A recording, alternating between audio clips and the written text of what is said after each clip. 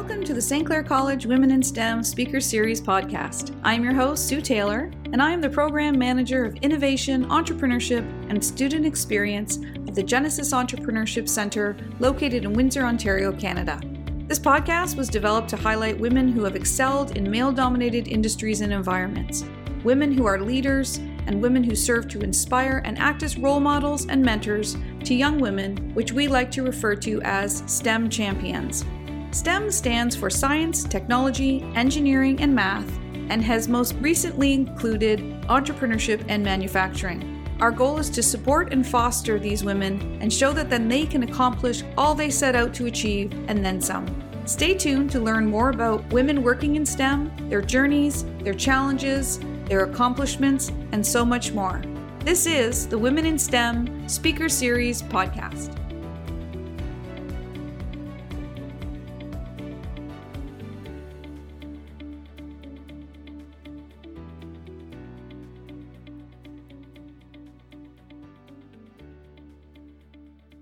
Hello, everyone, and welcome to today's episode of the Women in STEM Speaker Series. Today, our guest is Vicki Gruber, who is the Director of Safety and Security and the Harbour Master for Hamilton Oshawa Port Authority.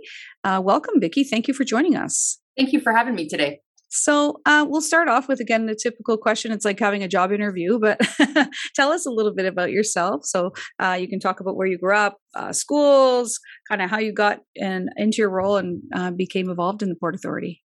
Sounds great. So I'm actually local to the Hamilton area. I did grow up in Stony Creek. I attended grade school and high school locally. I always knew I wanted something in the law enforcement field. That was always, something that was a passion of mine growing up. In high school, I had the opportunity to sort of explore that a little bit more by having the opportunity to do a field placement, a co-op placement at Sears. And I was a retail investigator where I was actually hired on after my co-op stint.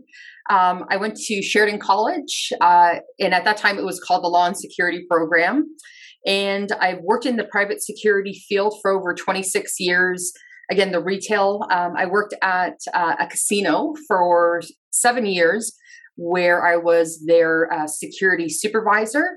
And now I've been with the Hamilton Oshawa Port Authority for 16. Oh, wow. So I've been happily married for 13 years, and I have 2 wonderful fur babies. And just recently, I actually obtained my certificate in emergency management through Algonquin College. Oh, wow. So you're going to school and working and doing all these other things all at the same time. Been busy. Wow. Very, very busy. So how did you become attracted to it? I know the security piece, but how did that transfer in the marine industry, really? So at that time, it was finding a newspaper clipping, in the paper for a port patrol officer, and it was definitely intriguing. It was something different than I've been exposed to in the past, and it was a job that I applied for. I've always loved the marine industries. When growing up, I used to go fishing off the docks and off the boat with my dad. And it's sort of ironic, too, being in this position. Growing up, we were right by the Burlington Canal where all the ships transit through to enter the Hamilton Harbour. And I remember going down there as a kid watching the ships come through. So these are these things that people don't realize. I look at when you're talking about careers, it can be some little thing that turns into something that you do later that you don't even think anything of at the time. That everything is an opportunity, basically, to go into later. So kind of talk to us about what is your day-to-day like when when you show up at work in the morning. What does that entail? So the one thing I absolutely love about my job is every day is not the same. Mm-hmm. So there are days where it is a little bit of a groundhog day. I go through my emails, answer, messages, phone calls and whatnot. But then you have the variety of, with my position, I also deal with the emergency management, with the security aspect, with the health and safety and the harbor operations. So it can be any and everything happening at the exact same time. Oh, wow. So really, it really varies from fires on the port to emergency calls to, we have issues with vessels entering the harbor or with cargo or, again, anything and everything. So even, you go in a day thinking, oh, I'm going to finally get through my emails or have these meetings. And then all of a sudden some emergency happens and your whole day pivots to take care of those new things. Did the pandemic affect what you were doing at all? Yes. Did that change your role? How did that affect your role? So it was on two sides. It was the employee side, so dealing with the COVID response on behalf of the Hamilton Oshawa Port Authority and overseeing the HOPA staff. We also had involvement in our tenants' operations, and then on the shipping side. So we were actually Hamilton was actually the first port to receive a vessel with a suspected COVID case. Oh, so right at the beginning of the pandemic, things were happening where external agencies didn't have their policies even established yet. So we're sort of, in a way, a test case of how do you deal with, say, crew members that are ill coming into the port. How are they being treated? How are they being looked at? But then on the flip side, you also had to deal with the community aspect of it. Right. When COVID hit, there was a lot of uncertainty around the virus. So it was putting the community at ease and still dealing with the shipping industry and, dealing with the crew coming in. And that's a lot on your shoulders too. So how many staff do you have that you work with? So my team consists of 6 staff. The Port Authority as a whole, we have about almost 60 employees, but specifically with my department, which is the Harbour Master's Office Port Patrol, it's 6 staff. Okay. All right. And so what are the kind of coolest things about your job? That's one of the things we like to talk about. We're trying to encourage young women and young men too, to look at these as careers. And I know it's important in the marine industry that we're encouraging people to, because it's, they're not, sometimes I think they're just not aware of how much we get, all the things that we use that are coming to us because of the marine industry. So what are some cool things that you think that, students and young men and women are going to be interested in pursuing that as a career? Well, like you mentioned, 90% of the world's goods come to you by vessel. That is the first mode of transport to actually get that cargo. So to be a part of that industry and to be a part of the supply chain, you are in the marine industry, you are helping, those organizations, those agencies, businesses get their cargo. You're like the beginning. Yes. You're chapter 1. You are chapter 1. I love it. So I know there's a lot of different terminology in the marine industry. So, and again, I am naive to those, honestly, so I'm sure that many of our listeners are. So do you have any that you can share to us? Because I know we know like port and starboard, but there's a lot of other things. Every industry comes with its own terminology. So can you share some of that with us? Sure. Like you mentioned, the port, starboard, also on the vessel, the bow and the stern. You look at draft, how soundings play a part in a vessel's, approach to a dock. The one thing I'll note, though, like between the security industry and the shipping industry, this was probably my biggest challenge at the very beginning, because being in the security industry, I dealt a lot with 10 codes. So the 10-4, 10-4, like all those ones. Yeah. And then to have a totally different way of speaking to captains and speaking with individuals, it was quite challenging. So I'm sure from the emergency services side that you're dealing with, those 10 codes do come in handy, because I'm imagining you have to communicate with them as well. Yes. When these things are going on. So your versatility, it expands that. At least I have a better understanding of both industries. Yeah. Yeah. And then are there times that you have to board a vessel? Like, are there reasons that, they come into port that you have to board them, or what happens with that? So, especially with the last 2 years of COVID, they really had a restriction on anyone boarding a vessel if there wasn't an absolute necessity to do so. In the past, though, I have boarded the vessels just to meet the captains. Again, these captains are coming into our port from around the world. So just to have that conversation with them has always been a great opportunity. I've worked with, I'm on the board for the Mission of Seafarers Southern Ontario, which is an organization that helps seafarers that come into port contact family, buy groceries, just have some type of relief while they're in port. So I've had the opportunity to talk to some of the crew, but also dealing with other issues. If there's an actual incident on board, any type of investigation, possibly if there's like damaged cargo, signing some paperwork on that. So it really definitely varies. For sure. And you mentioned earlier about different other partnerships and sort of agencies. Who are those type of people that you'd be dealing with directly day to day? So a big partner with us is the police services. With us, covering such a huge area, I have municipal agencies. I deal with 5 different agencies, and then you have the provincial police, federal police, and then also with the fire departments, the shipping industry are different organizations, and all of the vessels that come in that are from overseas are represented by agents. Okay. So there's definitely a lot of different aspects, different contacts that you would have within the industry.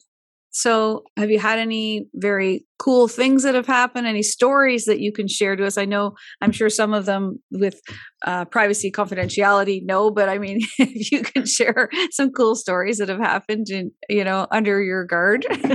I think it would be opportunities. I know back in, I believe it was 2016, we had 11 tall ships that came into the port. Oh, cool. So I had the opportunity to play in partnership with the city of Hamilton, a large part in their planning, arrival, overseeing the parade of sail when they entered the harbor, and then their departures. So events like that. Recently, we just had the HMCS Glace Bay, which is a Canadian Navy vessel, come to the port. So making arrangements for them for their arrival and whatnot. So that's always been a cool aspect because it's something different.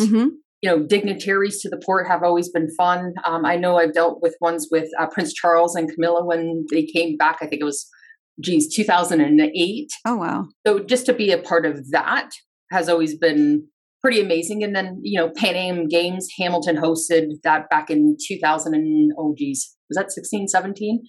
Same thing. So those have been always very interesting. A lot of our incidents, unfortunately, that's something we usually don't share, but it's been anything and everything. Yeah. I feel like you're almost like an event planner. You're putting all these things out. So, I'm imagining, and I think I'm aware that it's a very male dominated industry. And that those are always kind of what I like as part of our different guests that we have on. So how do you deal that in that day to day and, earning their respect and, how does that work in that industry?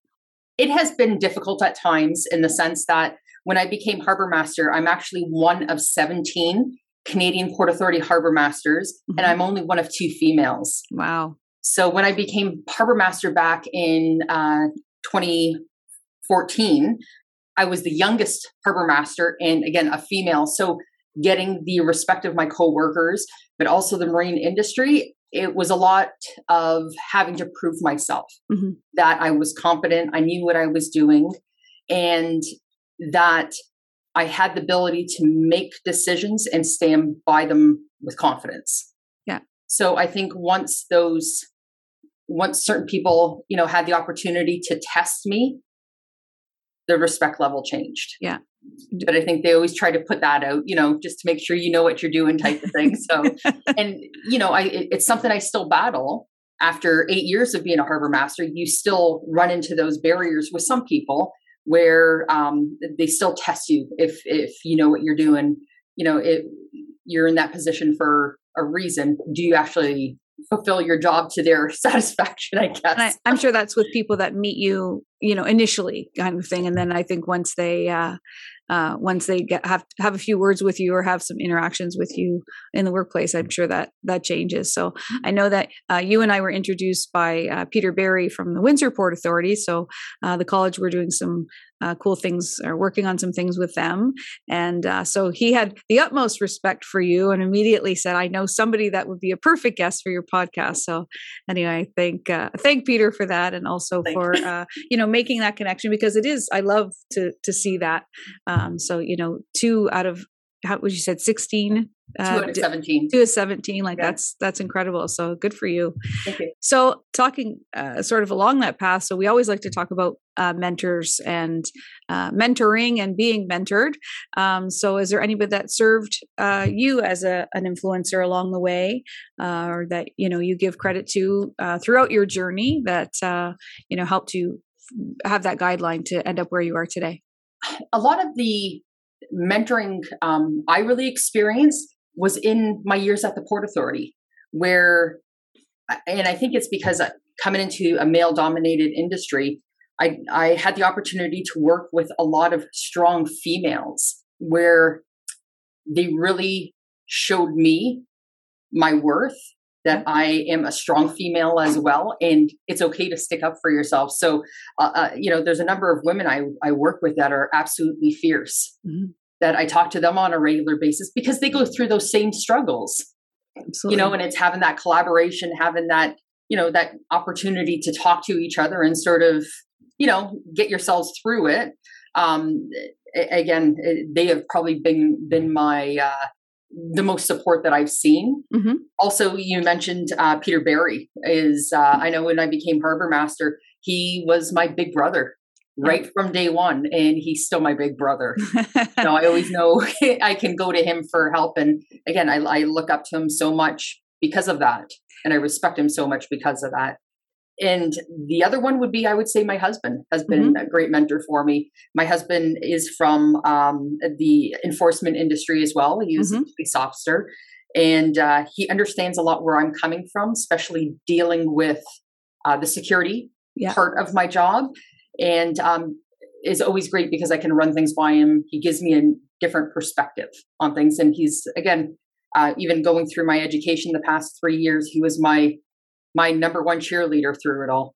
Yeah, that's amazing. See, and you need to have that support from all different sides. So you had, talking about supports at work, and again, for Peter being that, supports at home, and I think that sort of makes that well-rounded because you need to, be able to have those places that you can vent, and then also that can, set you straight if you need it and guide you. So it is very important. So, are there any things like when you're looking at as far as your role that you would say as an advantage in your role or a disadvantage that you find that being? So, like I'm assuming long hours. Yes, because I know Peter puts in a lot of hours.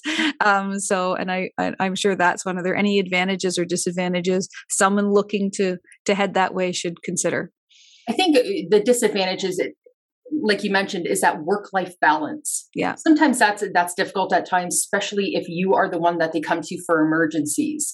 So, getting my calls at 3 a.m, 2 a.m, when you're like waking up from a dead sleep and trying to be on the ball. And resolve an issue. I find that, it's something you struggle with at times. But advantages is everything I do and everyone I deal with, I absolutely love. And that's one thing I can honestly say about my job is I absolutely love it because of that. And that, it doesn't feel like work then. No. I'm very lucky. I have a fantastic team. So coming to work every day, my team makes me laugh every single day I'm with them. So there are those pluses. Yeah, for sure. I love that. We were talking about terminology, and it just made me think of the fact that, so I know you're talking about policing. So in policing, so we have a chief and deputy chief and inspectors and, down to constable. How does that work on a ship? Because I know there's the captain of the ship, but then how does the level of rank work, or, as far as their jobs on the ship itself? So you would have like a captain, or they would also refer to them as a master. Okay. Then you go down to first mate, second mate, third mate. Then you have a chief engineer, second engineer, third engineer, depending on the size of the vessel. And then you just have able-bodied seamen, which are sort of like a multitask position. Okay. There's cooks on board, and there's just other positions. Okay. Yeah. So, and just depending on what they need. So on an average size ship, how many crew would they have? So an average ship, so if you look at like a lake vessel, for example, 735 or 25 feet, you're looking at probably about 22 on board. Okay. Anywhere from 18 to 22 is about average. Okay. And usually I understand the cooks on the ship are exceptional because they'd have to deal with these guys and be locked on a ship with them if the food wasn't good. I've heard they eat very well. Yeah, I think Peter made the terminology. He says we give you 3 hots and a cot, like 3 hot meals and a cot and somewhere to sleep on the ship. So we talked about that. Like our culinary program, it didn't even occur to me. We have students studying that they could go and go work on a ship and yes. be cooking there too, right? So anyway, just thought. So thank you for clarifying that. So, and just really to finish off, like, do you have any bits of advice for our women in STEM? So I like to bring that back to, if you could tell yourself 19-year-old Vicki something, what would you say? If you want to do it, do it. Mm-hmm. I know when growing up, I remember in high school, I wanted to take auto mechanics. Mm-hmm. And my mom's like, no, you can't take auto mechanics. That's for a boy to do, not a girl. You should take home economics. I wish I listened to myself and took auto mechanics instead. So to any girl out there, if you want to be an astronaut, if you want to do absolutely anything, go for it. If you have the opportunity, go for it. The only one who's going to stop you is you, no one else. I agree with you 100%. So we usually finish off with just some sort of rapid fire questions at the end that so, and they're totally oblivious and just really as a nice way to close out. So breakfast, would you have a cereal or pancakes? Pancakes. Are you Android or iPhone? Android. Because of choice or because that's what they give you at work? No choice. I had the choice of either or. When you're using your computer, do you use a trackpad or do you prefer a mouse? Are you old school? I would go mouse. You would say mouse? Yeah. Okay. Anything you're binge watching right now? Are you a Netflix person? I'm not Netflix. We're still a little bit old school in our place. Right now, it's Better Call Saul. It's finishing, and Handmaid's Tale that I've been enjoying. They actually filmed some of the stuff locally. Oh, really? Which was pretty cool. That's always cooler because then you can actually see it. Yes. I've been there. I know that I've been there. So have you seen Top Gun, the new Top Gun movie that's out? No, not yet. Oh, and that's on my list. I know everyone keeps telling me how what a good movie it is. So anyway, well, thank you so much, Vicki. I really appreciate you joining us today. And if anybody has any questions, I'm sure that we'll put in the ways to get in contact. If there's more information that people want, we'll have that posted in the notes of the podcast so people can reach out. So thank you so much. You've been a wonderful guest and certainly enlightened me on the ways. And hopefully we are encouraging young men and women to come out and enjoy the marine industry. So thank you. Thank you very much. Thank you for tuning in to the St. Clair College Women in STEM Speaker Series podcast, highlighting women trailblazers who have excelled in male-dominated industries and environments. If you're a St. Clair College student who would like more information on the Women in STEM Club, or you're a woman working in STEM or a leader in your field and are interested in being featured on our podcast, or acting as a mentor for one of the incredible young women in our STEM club, you can email us at stem@stclaircollege.ca to sign up. Be sure to connect with us on social media at St. Clair Genesis. For more information on the Genesis Entrepreneurship Center, or for details on our workshops and entrepreneurial resources, you can visit our website at www.stclaircollege.ca/Genesis.